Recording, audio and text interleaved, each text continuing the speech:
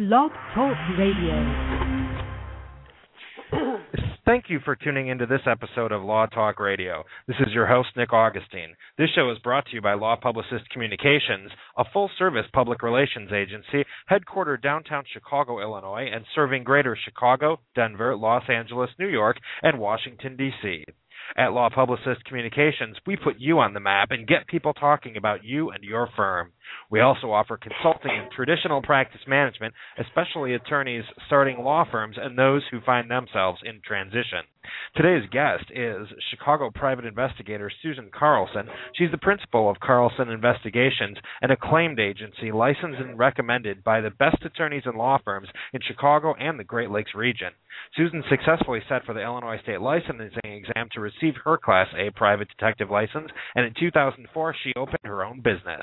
The truth is out there, and if you need help finding it, Carlson Investigations can help. A link to their website is www.susancarlsoninvestigations.com. One more time, that's susancarlsoninvestigations.com. Now, we do have a great show for you this afternoon, and we invite up to callers for their questions to give us a call directly at 917-889-9732. You can then press option 1 to be placed in the queue. Telephone number again is 917-889-9732. You can also send email directly at Nick, N-I-C-K, at ALRPRA.com. Again, that's Nick at ALRPRA.com. Please put Law Talk Radio in the subject line. Now, by way of quick disclaimer, this is a general information program. The advice shared on this show does not constitute legal advice. The results may vary based on your facts and location. Communication with attorneys on this show does not give rise to an attorney-client relationship. Our programming is politically neutral and objective. Your counterpoints to views expressed are always welcomed. Law Talk Radio is produced by Law Publicist Communications, an ALR-PRA incorporated agency, and Law Talk Radio does not necessarily endorse all of the opinions expressed by guests. Finally, all callers do remain confidential. All rights to this broadcast are reserved. So, now, by way of subject matter today, Susan Carlson is going to share some tips regarding the attorney-client privilege and the work product doctrine. There are a handful of statutory privileges in line to protect our work for attorney clients, and the case law that has been developed to address the work of private investigators, public relations agents, and other third-party professionals who assist in litigation. So Susan is going to share some pragmatic tips on how we can protect our professional credentials and our work product, and we'll talk a little bit about the difference between attorney-client privilege and the work product doctrine. We'll also chat about different ways that we can think about when to use written versus verbal communication, and dig into some case law out there that addresses some of the third-party concerns. So if you follow some of these simple routine steps that we're going to discuss today, you will feel less threatened if you are facing a subpoena for deposition testimony. So with that, I'd like to introduce Susan. Susan, if you'd like to say hello. I know you've been on the show before, but please share with our audience who you are, where you come from, and why you're on the show today. Okay, thank you very much. Thank you for the nice introduction.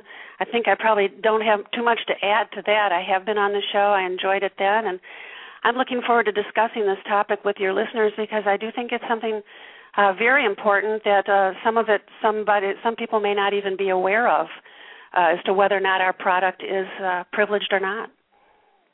All right, well, let's dig right into it, and let's first talk about some of the different statutory privileges and what some people might know about that. Mm-hmm. Well, it's probably the best thing to do is start off with what the legal definition of attorney-client privilege is.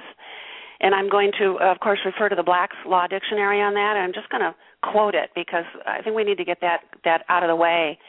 And this, of course, is based on John Henry Wigmore, who is a notable expert, jurist, and teacher on the subject. And Black's defines this as attorney-client privilege exists where legal advice of any kind is sought from a professional legal advisor in his capacity. And as such, the communications related to that purpose are made in confidence by the client and are his instance permanently protected from disclosure by counsel or by the legal advisor, except the privilege be waived. So that's really where we start with this, is that the attorney-client privilege is one thing and the work product and that's defined more as the thoughts and the strategies of the lawyer and who he has hired to work for him.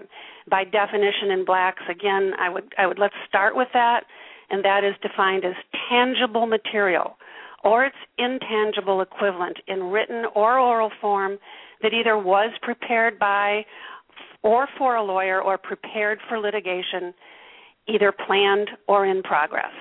And that's where I come in, because my work, 80% of it is directly with attorneys. And I need to be concerned every step of the way with what I'm doing, what I'm saying, and what I'm writing down.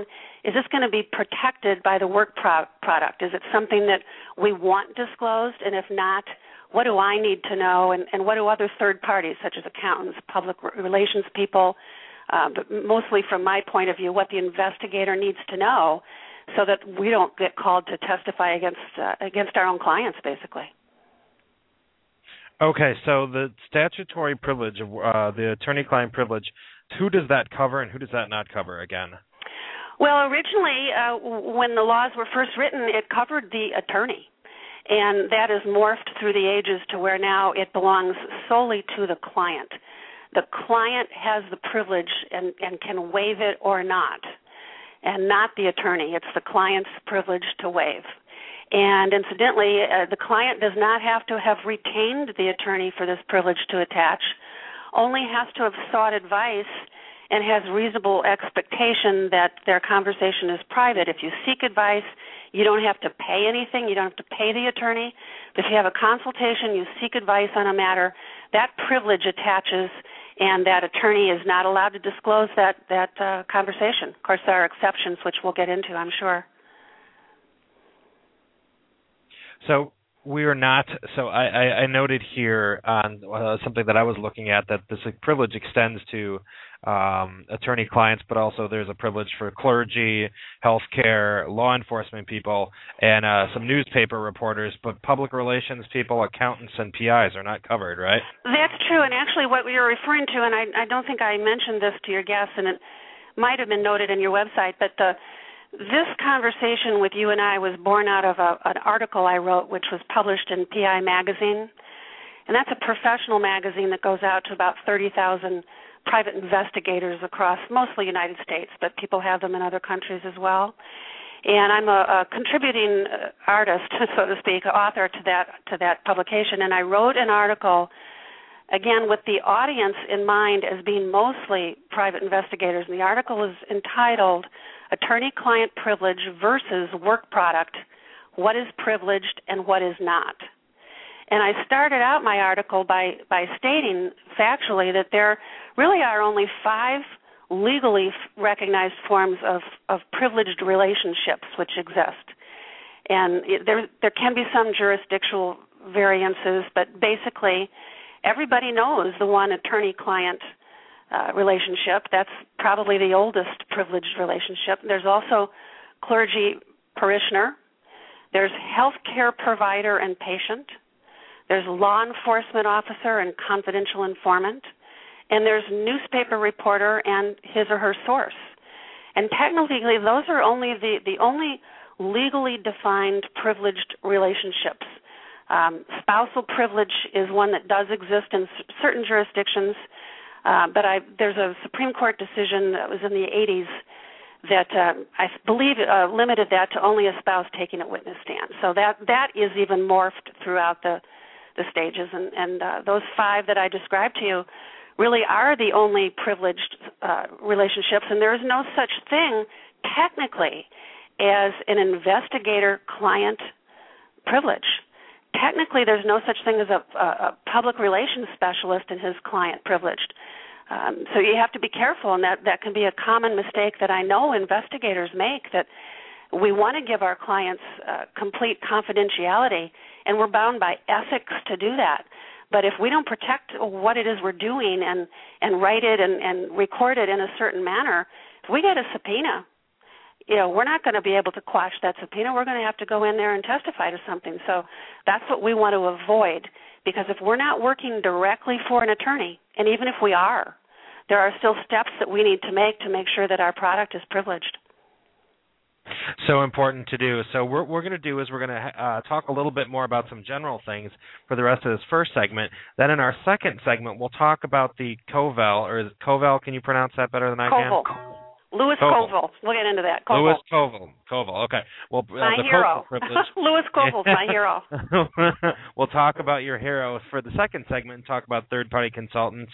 During the second segment. And then third segment, we'll go through some steps so that people can protect the report, and we're going to be discussing some of the steps that are right there in the article that Susan wrote, so we'll be making some reference to that.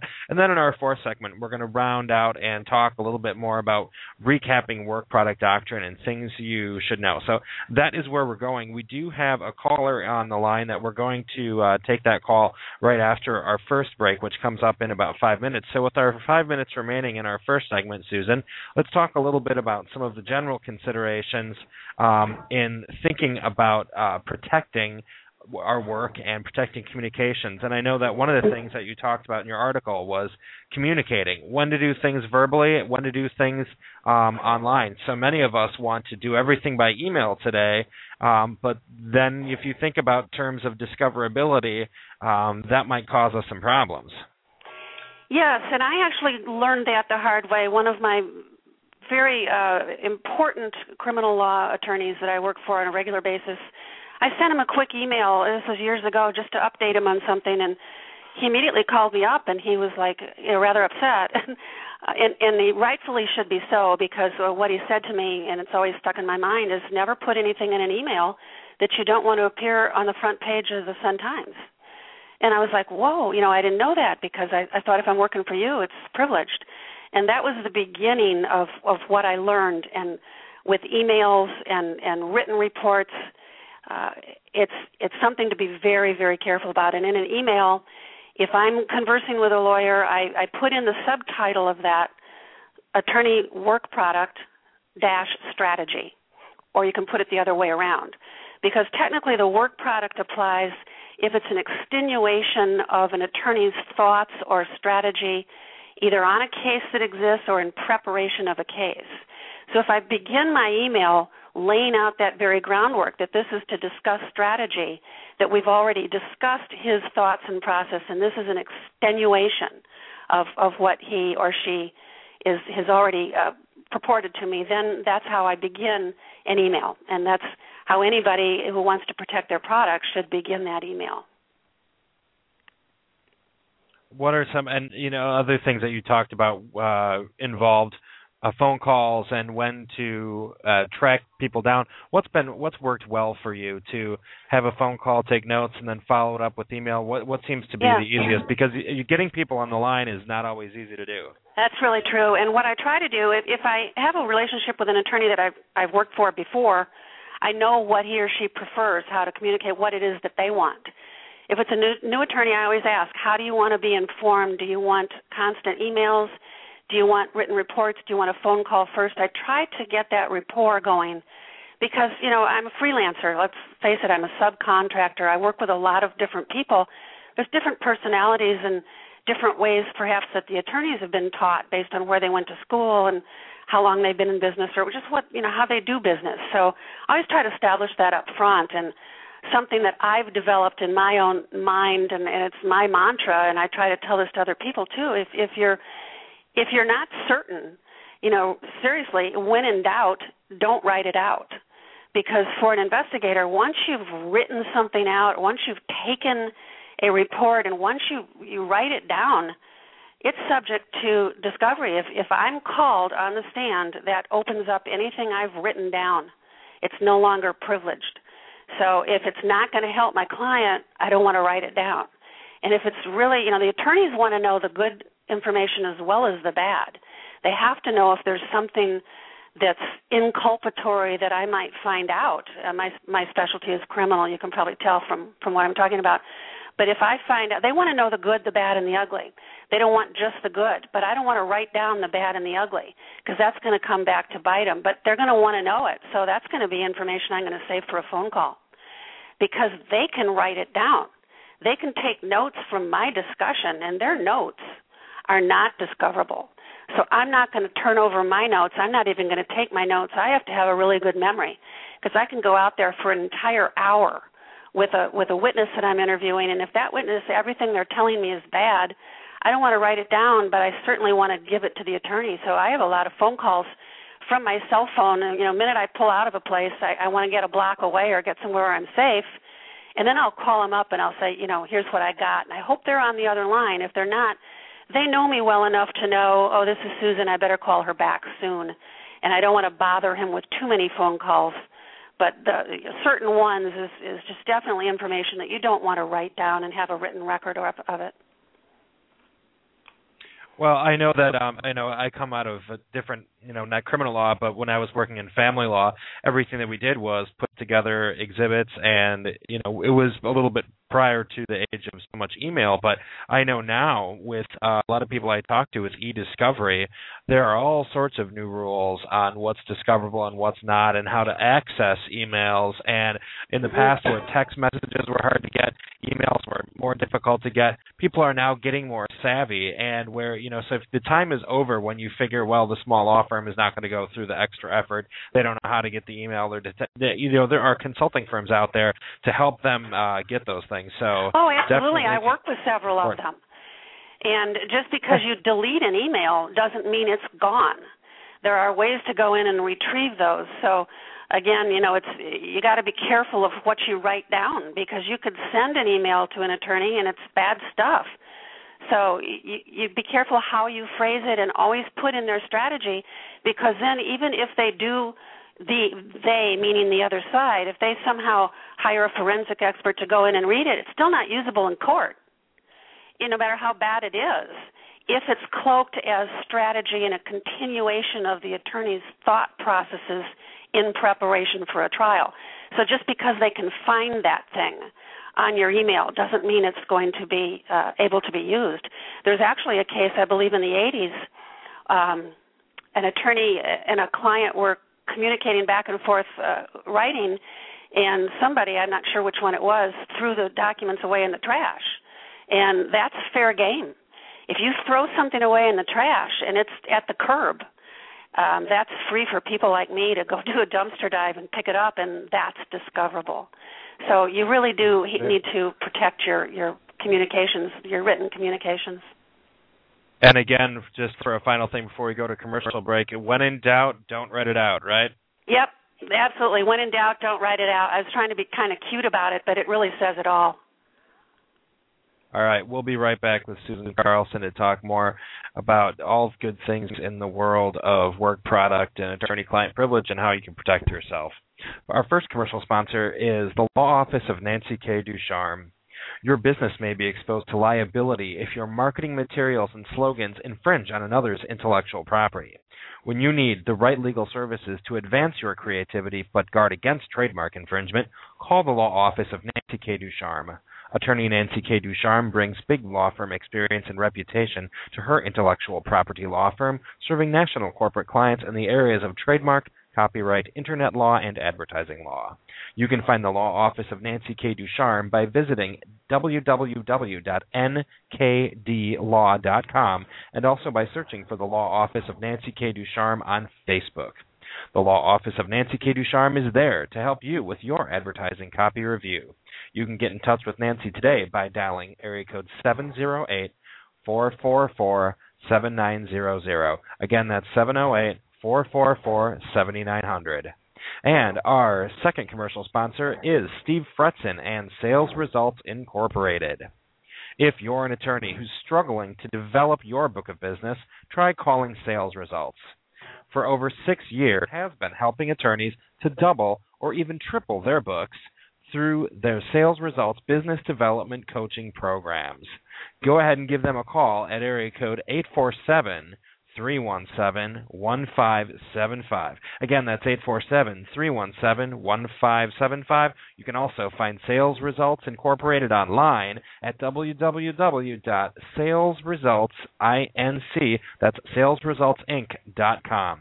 Now we get back to our Law Talk Radio program, and we actually want to take this opportunity also to thank all of our listeners for sharing the shows and episodes that they find in their social media. We know many of you find our shows in Facebook, Twitter, or LinkedIn. LinkedIn feeds and have been so kind as to share those with other people so we can get maximum exposure with all this great information. And great information today is coming, again, from Susan Carlson. We're talking about the article that she wrote and some of her background and work with protecting your work, and we're talking about the attorney-client privilege, but also we're going to talk a little bit about work product and another doctrine that helps other people. So we're going to bring Susan back here. We're also going to say hi to a caller. Caller, if you could, if you have a question, you can go ahead at this time.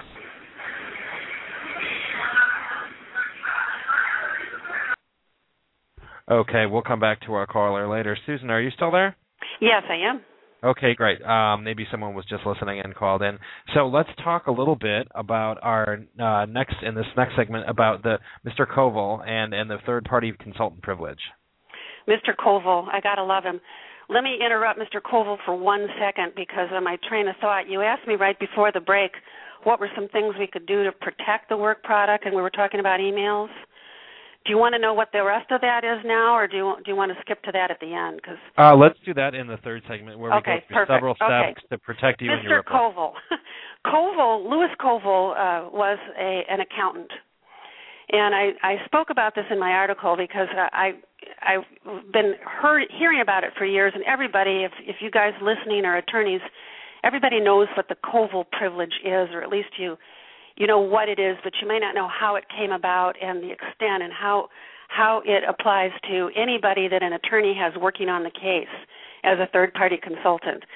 And basically this Koval privilege was born out of a 1961 U.S. Court of Appeals case for the Second Circuit in New York.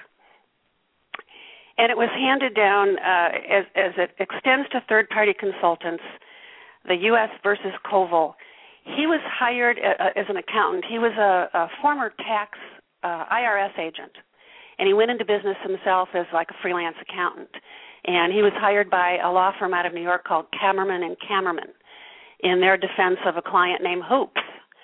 And Koval did some work for this case, and Kammerman and Kammerman referred to the work and the work product. And Koval was ordered to turn over his information, and some of it was protected. He didn't want it known as it would hurt the client. And so he basically ignored the lower court and said, I'm not going to answer that question. And they wanted his information, and he went to jail for a year while his appeal was going up. And he was an accountant. In my article I wrote, and the editor took it out, but I said something to the effect of whoever said accountants were wimps. Because that man was willing, like an investigative reporter, you don't give up your sources. He wasn't going to give up his info. He thought it should be protected because it was in preparation for his attorney clients, Kammerman and Kammerman. So he sat in jail for a year while this was hammered out, and he won his case that the work that he had done was in preparation for a case. He was hired as a third-party consultant by an attorney, and that was the beginning of the work product doctrine. So Koval, Louis Koval, I tell people he sat in jail so that people like me would not have to. In 1961, I'm surprised that had people been using third-party consultants a lot before then. Do you know any history when you were looking at that case? I think there probably was, and I think people probably folded, and I can't say for sure. But this is the first person that stood up and said, no, I'm not going to turn over my documents, and that's why, he was jailed for that. Well, it's to his credit, a year sitting in jail has certainly helped a lot of people, because a lot of times those cases don't get taken up on appeal, and they don't get there if they don't have a... Right, and I don't think there was any formal work doctrine for third-party consultants prior to that. I think this is what did it. What do we need to know about the Koval case and how it applies to many of us? Well, how it applies to us, and I know that case sat as it was for a very long time and went unchallenged, basically, until, again, I think this was the late 90s, 1999, when the same court in New York had an issue, which this case was titled U.S. versus Ackert. And Ackert, again, was a third-party consultant that was hired by a law firm, and he had been an investment banker. and he had been employed by Goldman Sachs. And he approached a company with an idea that he had that would save the company on its income taxes. And the lawyers that were working for that company met with Ackert on numerous occasions, and he gave them his opinions and his strategy to protect this client. But Ackert was later, brought into court and being investigated by the IRS, and he claimed the Koval privilege so that he wouldn't have to testify. And the lower court agreed with that, but that case went up on appeal. Same Second Circuit, and they reversed the lower court's decision, and stating that the legal privilege is to be extended only for the purpose of third-party consultants which act to translate or interpret the communications between the attorney and the client. So that case didn't go so well because it wasn't directly for the attorney. He was working more for the client. So what's a practical tip? What's a good way to run everything through the attorney? This is back to some of the tips that we were talking about before. Certainly one of the things that is suggested is when you email your attorney, don't copy anybody else who's not an attorney. Whether or not you can copy your own client, it's actually left up to interpretation. But you know how you do CC, don't send it to other people because that can, in a sense, be giving up your work product. And it's something that I do just to be cautious. There's times when you're going to copy the client, but it's better not to.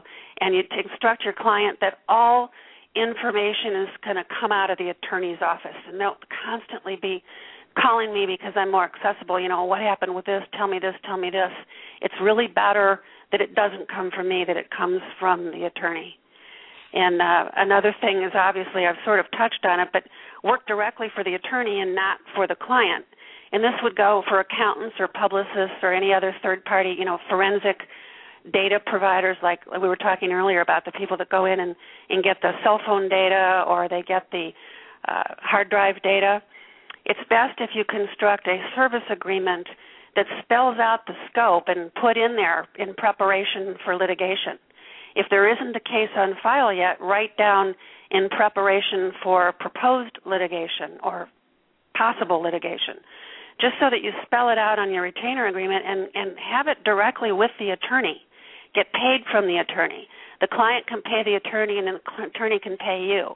This eliminates any interpretation later as to, well, she's not working for the attorney, she's working for the client. Work directly with the attorney, get paid from the attorney, have all the information going in and out of the attorney's office is really the best way. And another obvious thing, and this sometimes people don't understand this, but don't have the attorney examine the witness.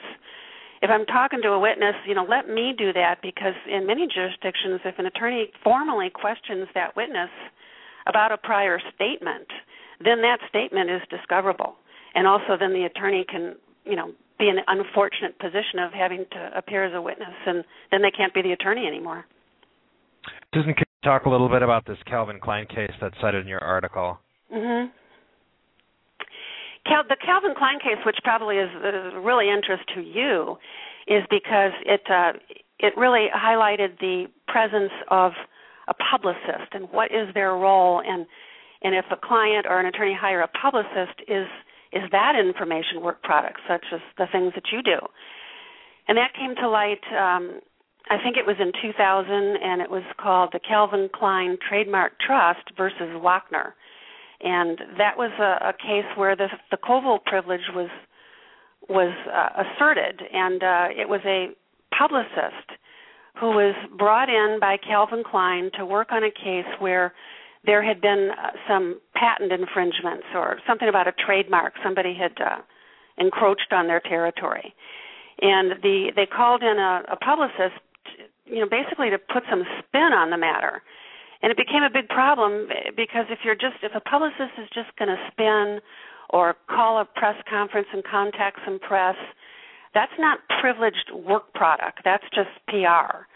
So that firm brought it to light, and it ended up that some of the communications with the publicist were deemed privileged and some were not.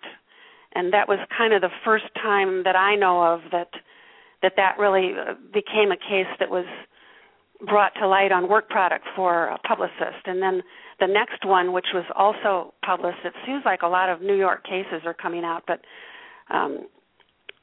that one, again, where privilege was not deemed possible was Weiland versus Traynor, because investigator notes that had been prepared weren't given the privilege because there wasn't an attorney involved. So again, whether you're a publicist or an attorney, if you're working for a client, if you're a publicist or a investigator, if you're working for a client, don't work for the attorney instead, and make it to where your information is not just spin, but it's part of the strategy, and it's part of furthering the lawyer's thoughts on a case.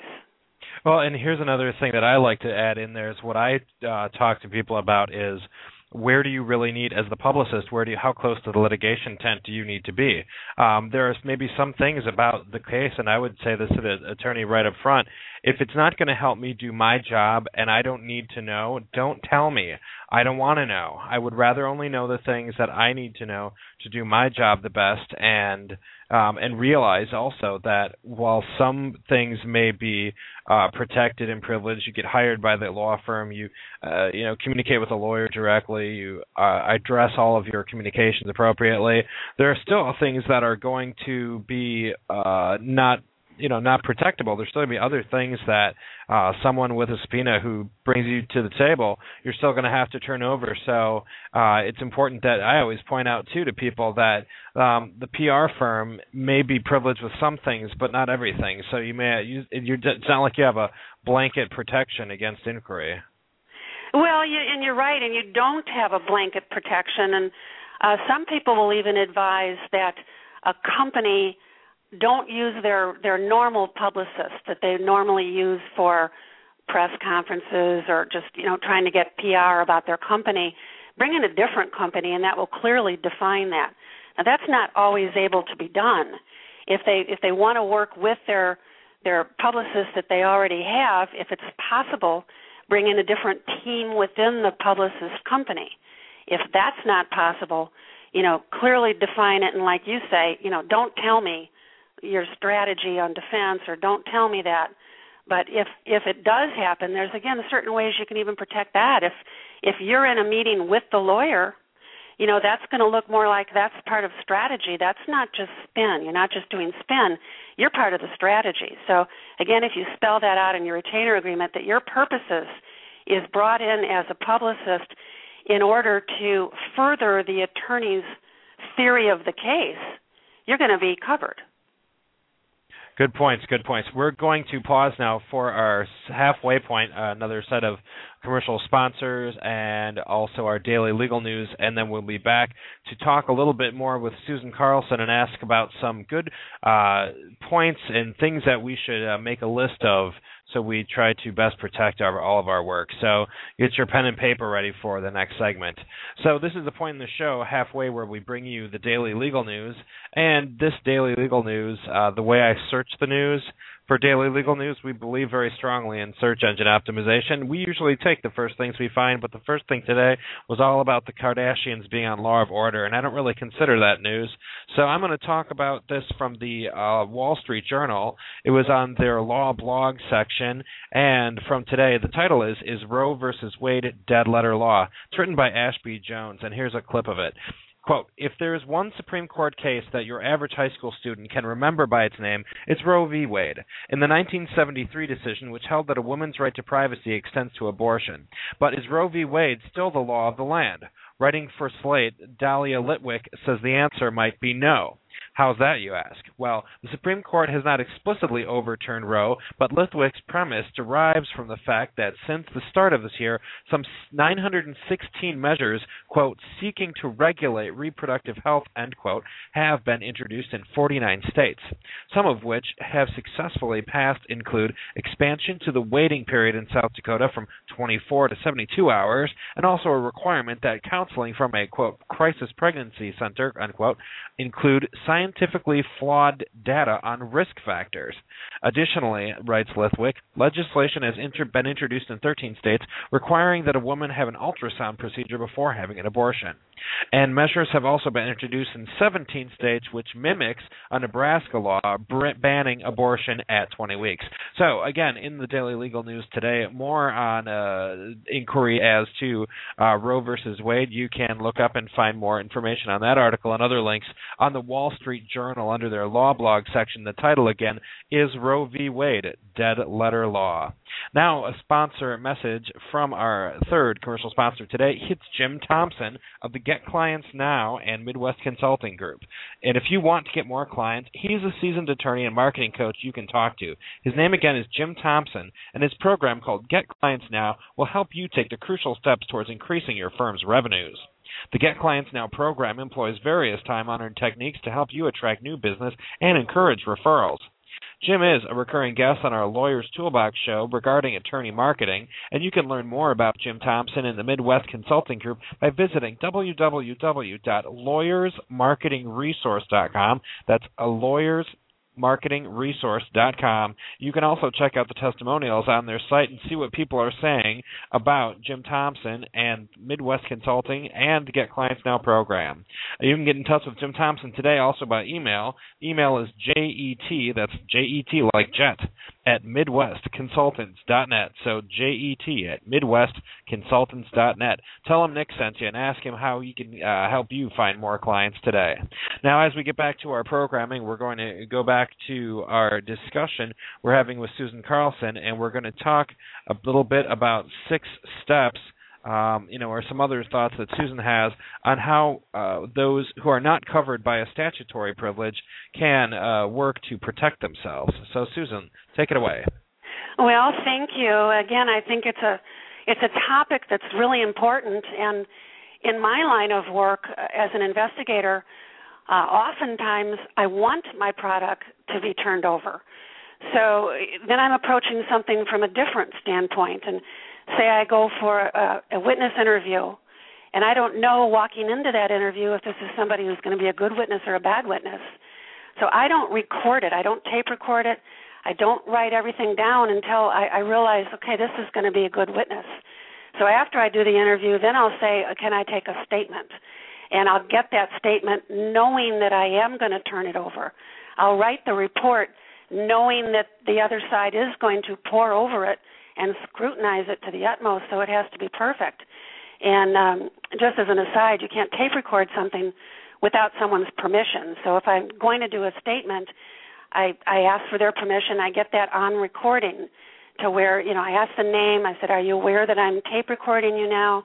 Do I have your permission to do so? And then you take a narrowed down statement.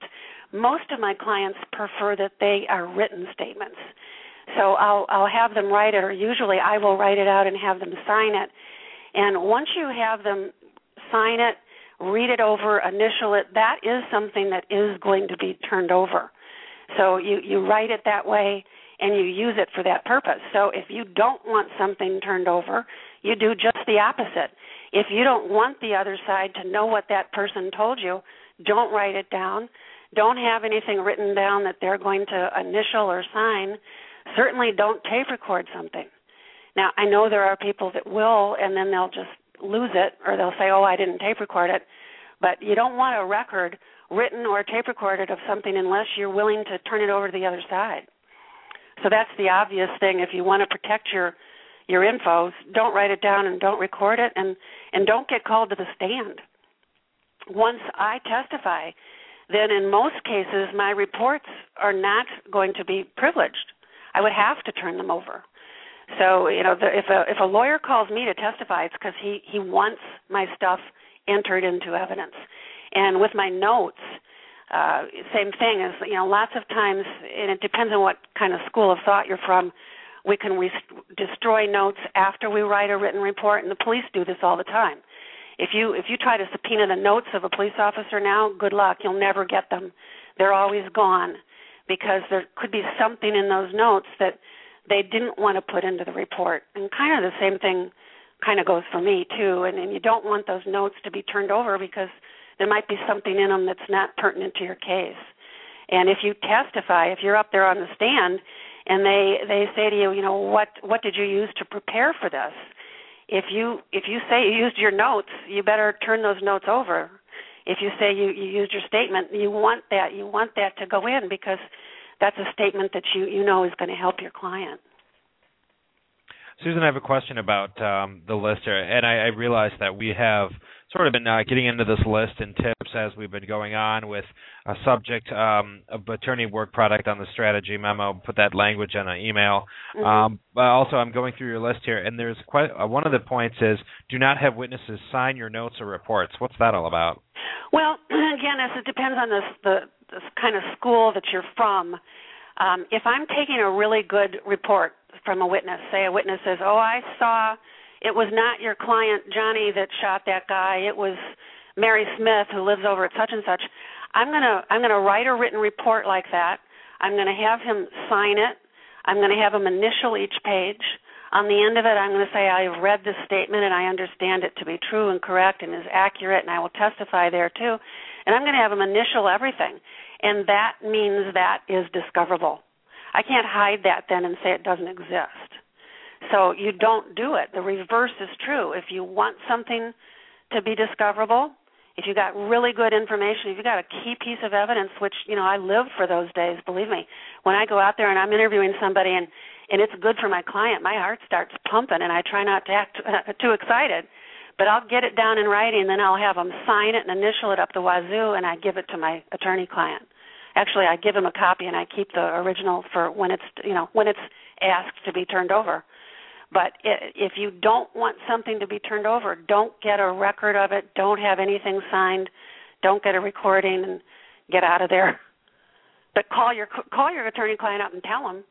Say, I got good news and bad news. The good news is that the witness was in and I got the interview.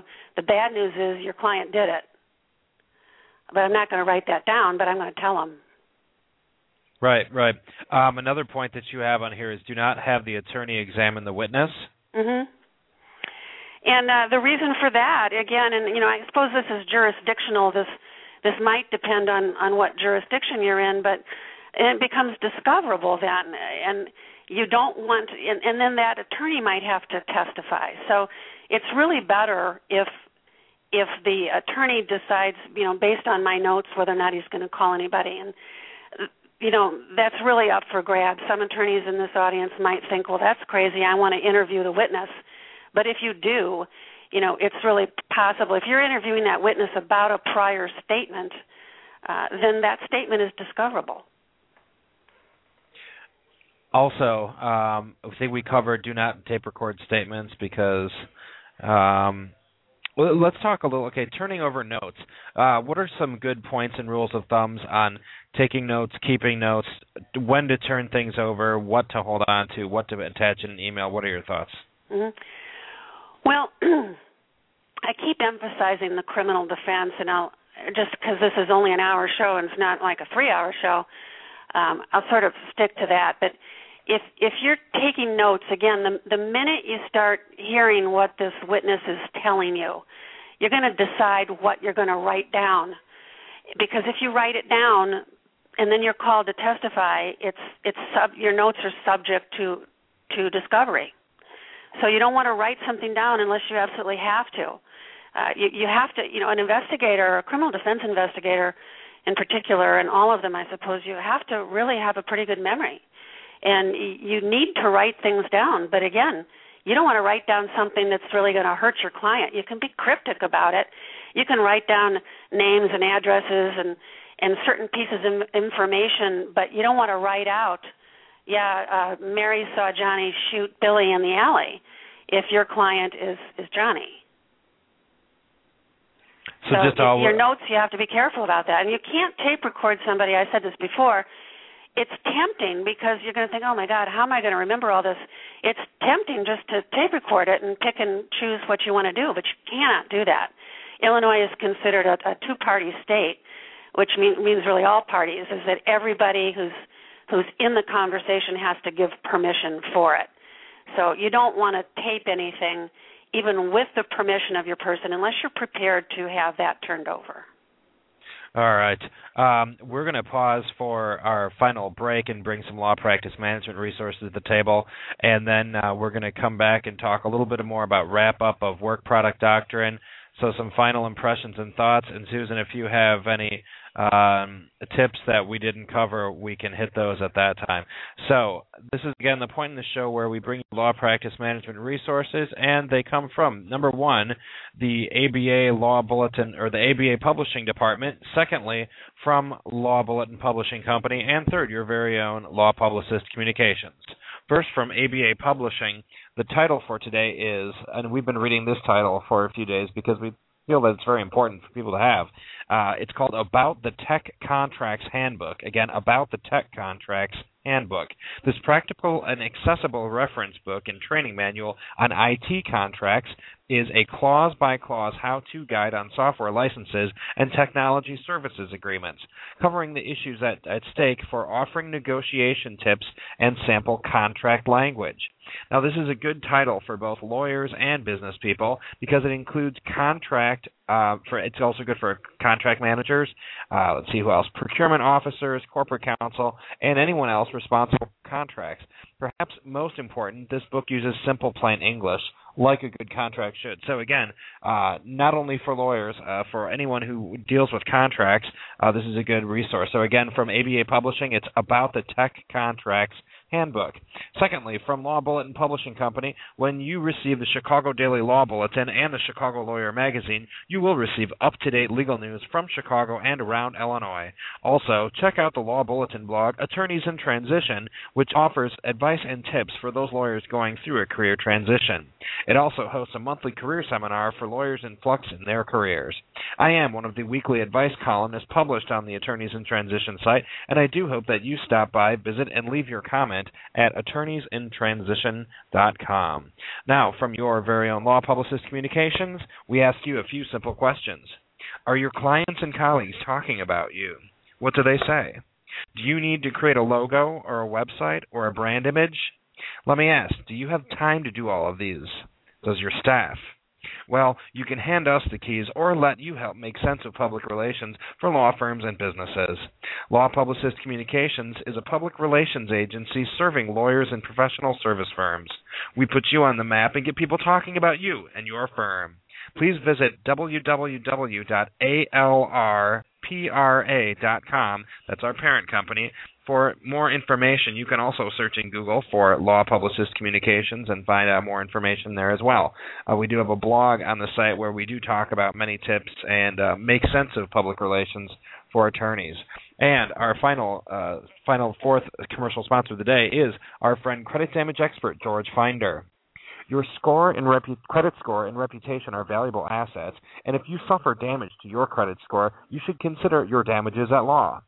Credit damage expert George Finder is an expert who can put an actual dollar amount on damage to your credit score. George is one of the only credit damage experts in the country, and attorneys and plaintiffs who retain his services have earned huge damage awards in various practice areas such as personal injury, employment law, family law, and general civil litigation. By learning to incorporate credit damage questions into your intake process, you and your staff will learn how to spot credit damage events worthy of retaining George Finder's credit damage analysis services. Available nationwide, credit damage expert George Finder is available for consulting on damage to your credit reputation. His website is www.creditdamageexpert.com. Again, that's creditdamageexpert.com to learn more about George Finder and his expert services. A final note before we get back to our final segment here, we want to, again, thank people for sharing our programming, whether you find links to our episodes in Facebook, on a blog, and LinkedIn, or Twitter. Please do share that with other people who you might find appreciate and get some good use out of the programming that we work to bring you. So we're now going to go back to Susan Carlson and talk a little bit more about some final considerations in making sure that we go through our checklist and try to protect all of our documents, and also think a little bit more about work product doctrine. So, Susan, any tips that we might have not hit? Well, one thing I was looking up during the break, the specific case that I got the information about, an attorney not speaking to the witness, because I thought, let's not do this like a Susan Carlson opinion. That came from Monier, 35, Illinois, 2nd at 360. And a recap of that states, while counsel's memoranda of his impressions of a prospective witness are protected from disclosure, their verbatim statement of that witness is not protected. Counsel's notes and memoranda of a witness's oral statement are generally considered work product because they necessarily reveal in varying degrees the attorney's mental process in evaluating the communications.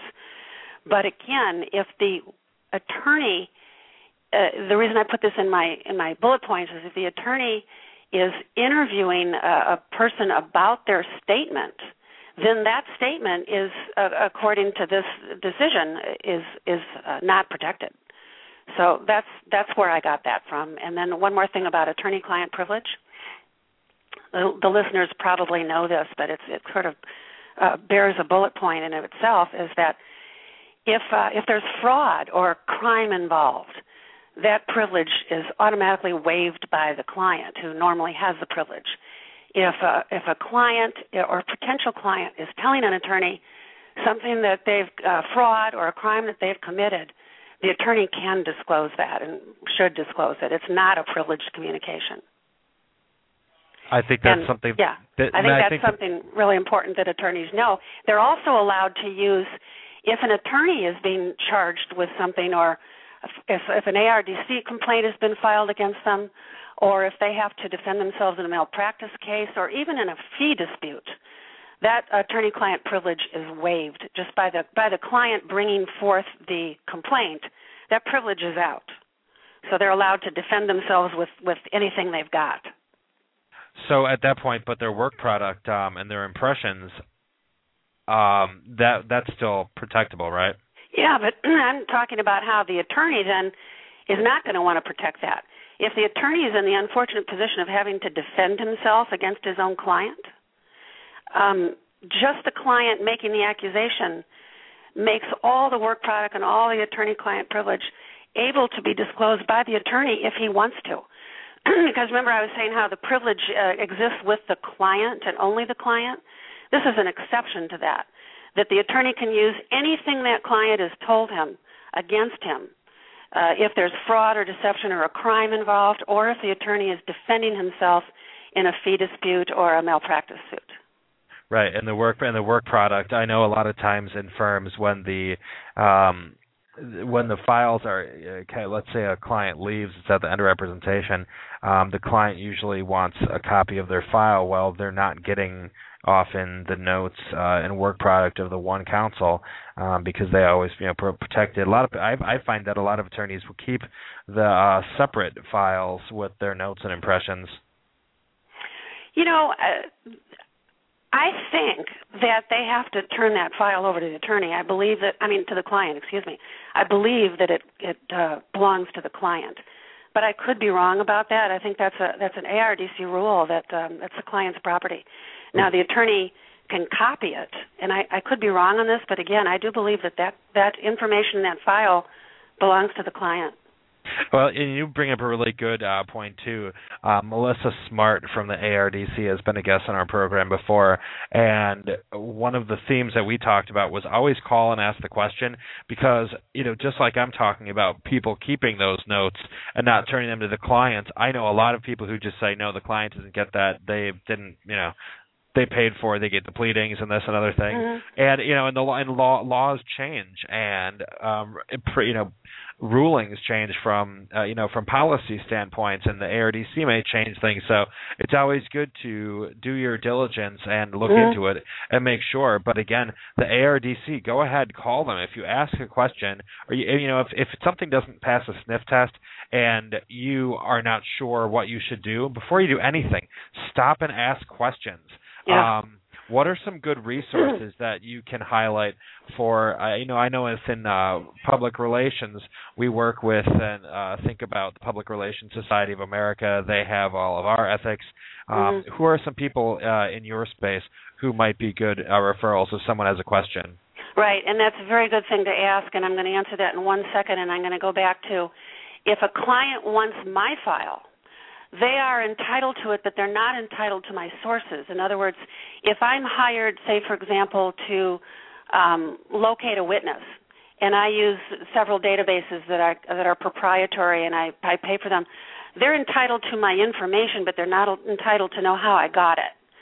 So that's a streamlined version of how my notes and my files might differ from an attorney. I have to turn over the information to my client, but I don't necessarily have to share my strategy with them.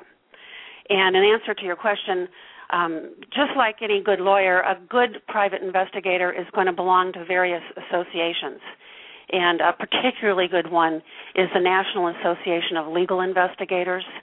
And these are people, also Intellinet is one that I belong to, the World Associated Detectives, the National Association of Professional Process Servers. I do a lot of process serving.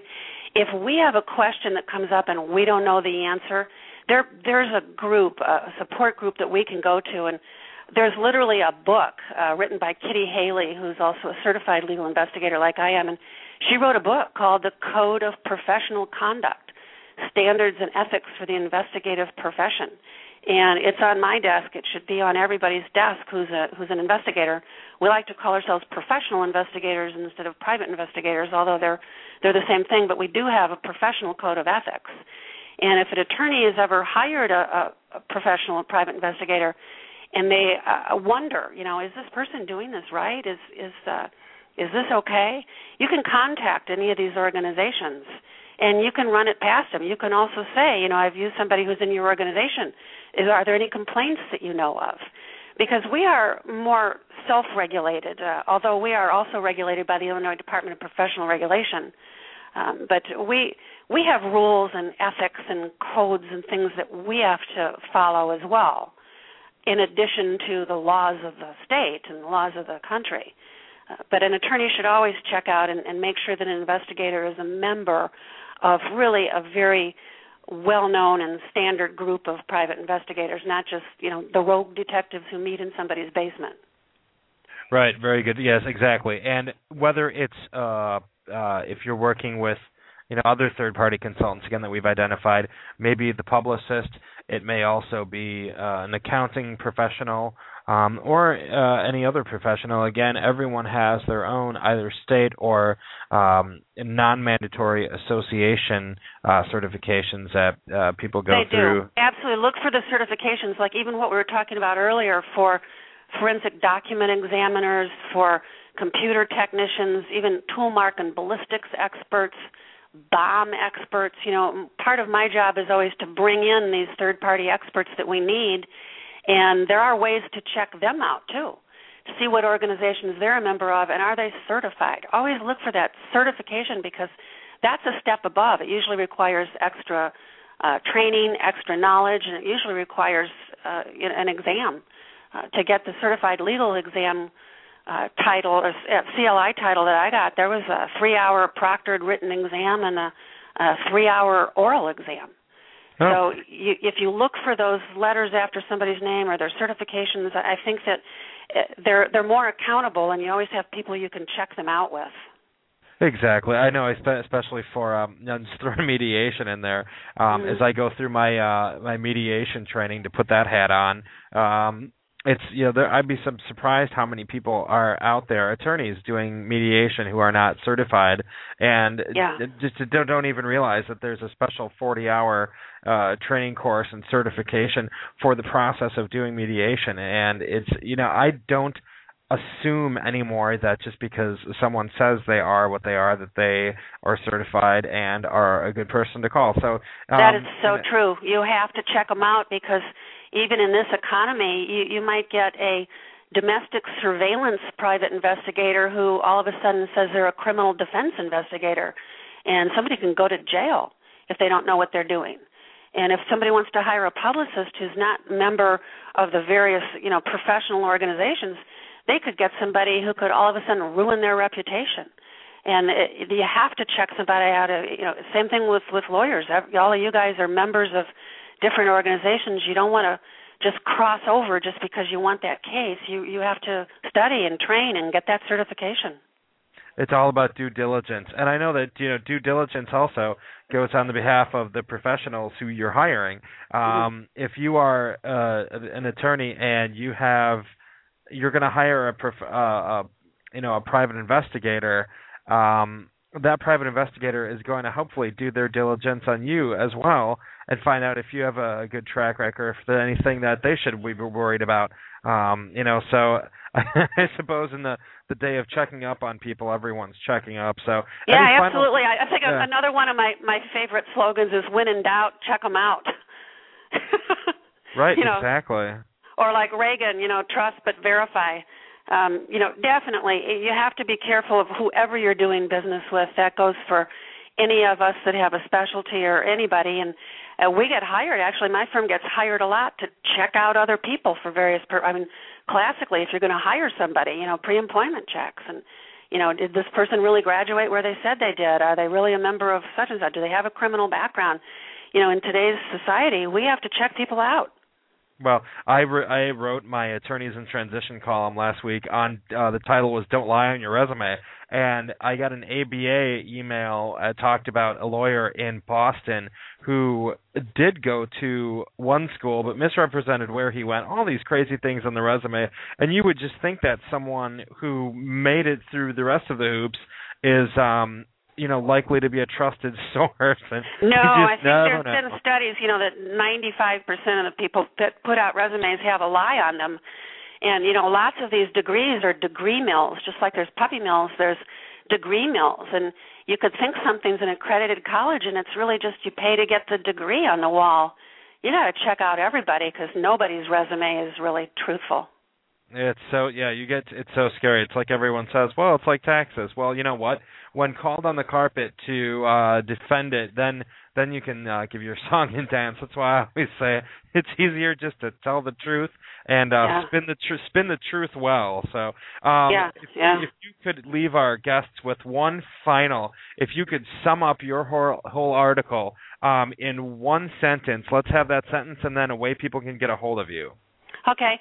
My article is really basically written for two purposes, and that is to protect the client, with the work product. We want what we do to help our client, not hurt them. So look at the various things you can do to protect your client, and then on the flip side of that, what can you do to protect yourself?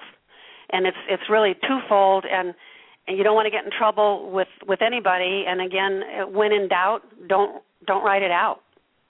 And my website actually has a copy of this article, and you can read it if you go to www.susancarlsoninvestigations.com.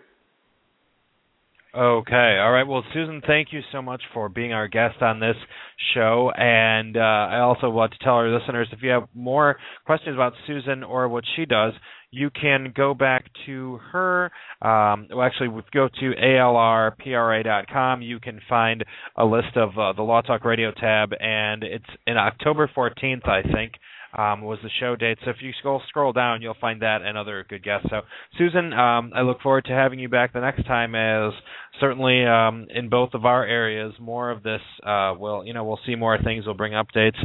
I'm always good for people suggesting good shows to us. So thank you again for your valuable time today, Susan. Thank you so much for having me. All right. Well, we look forward to talking to you again soon.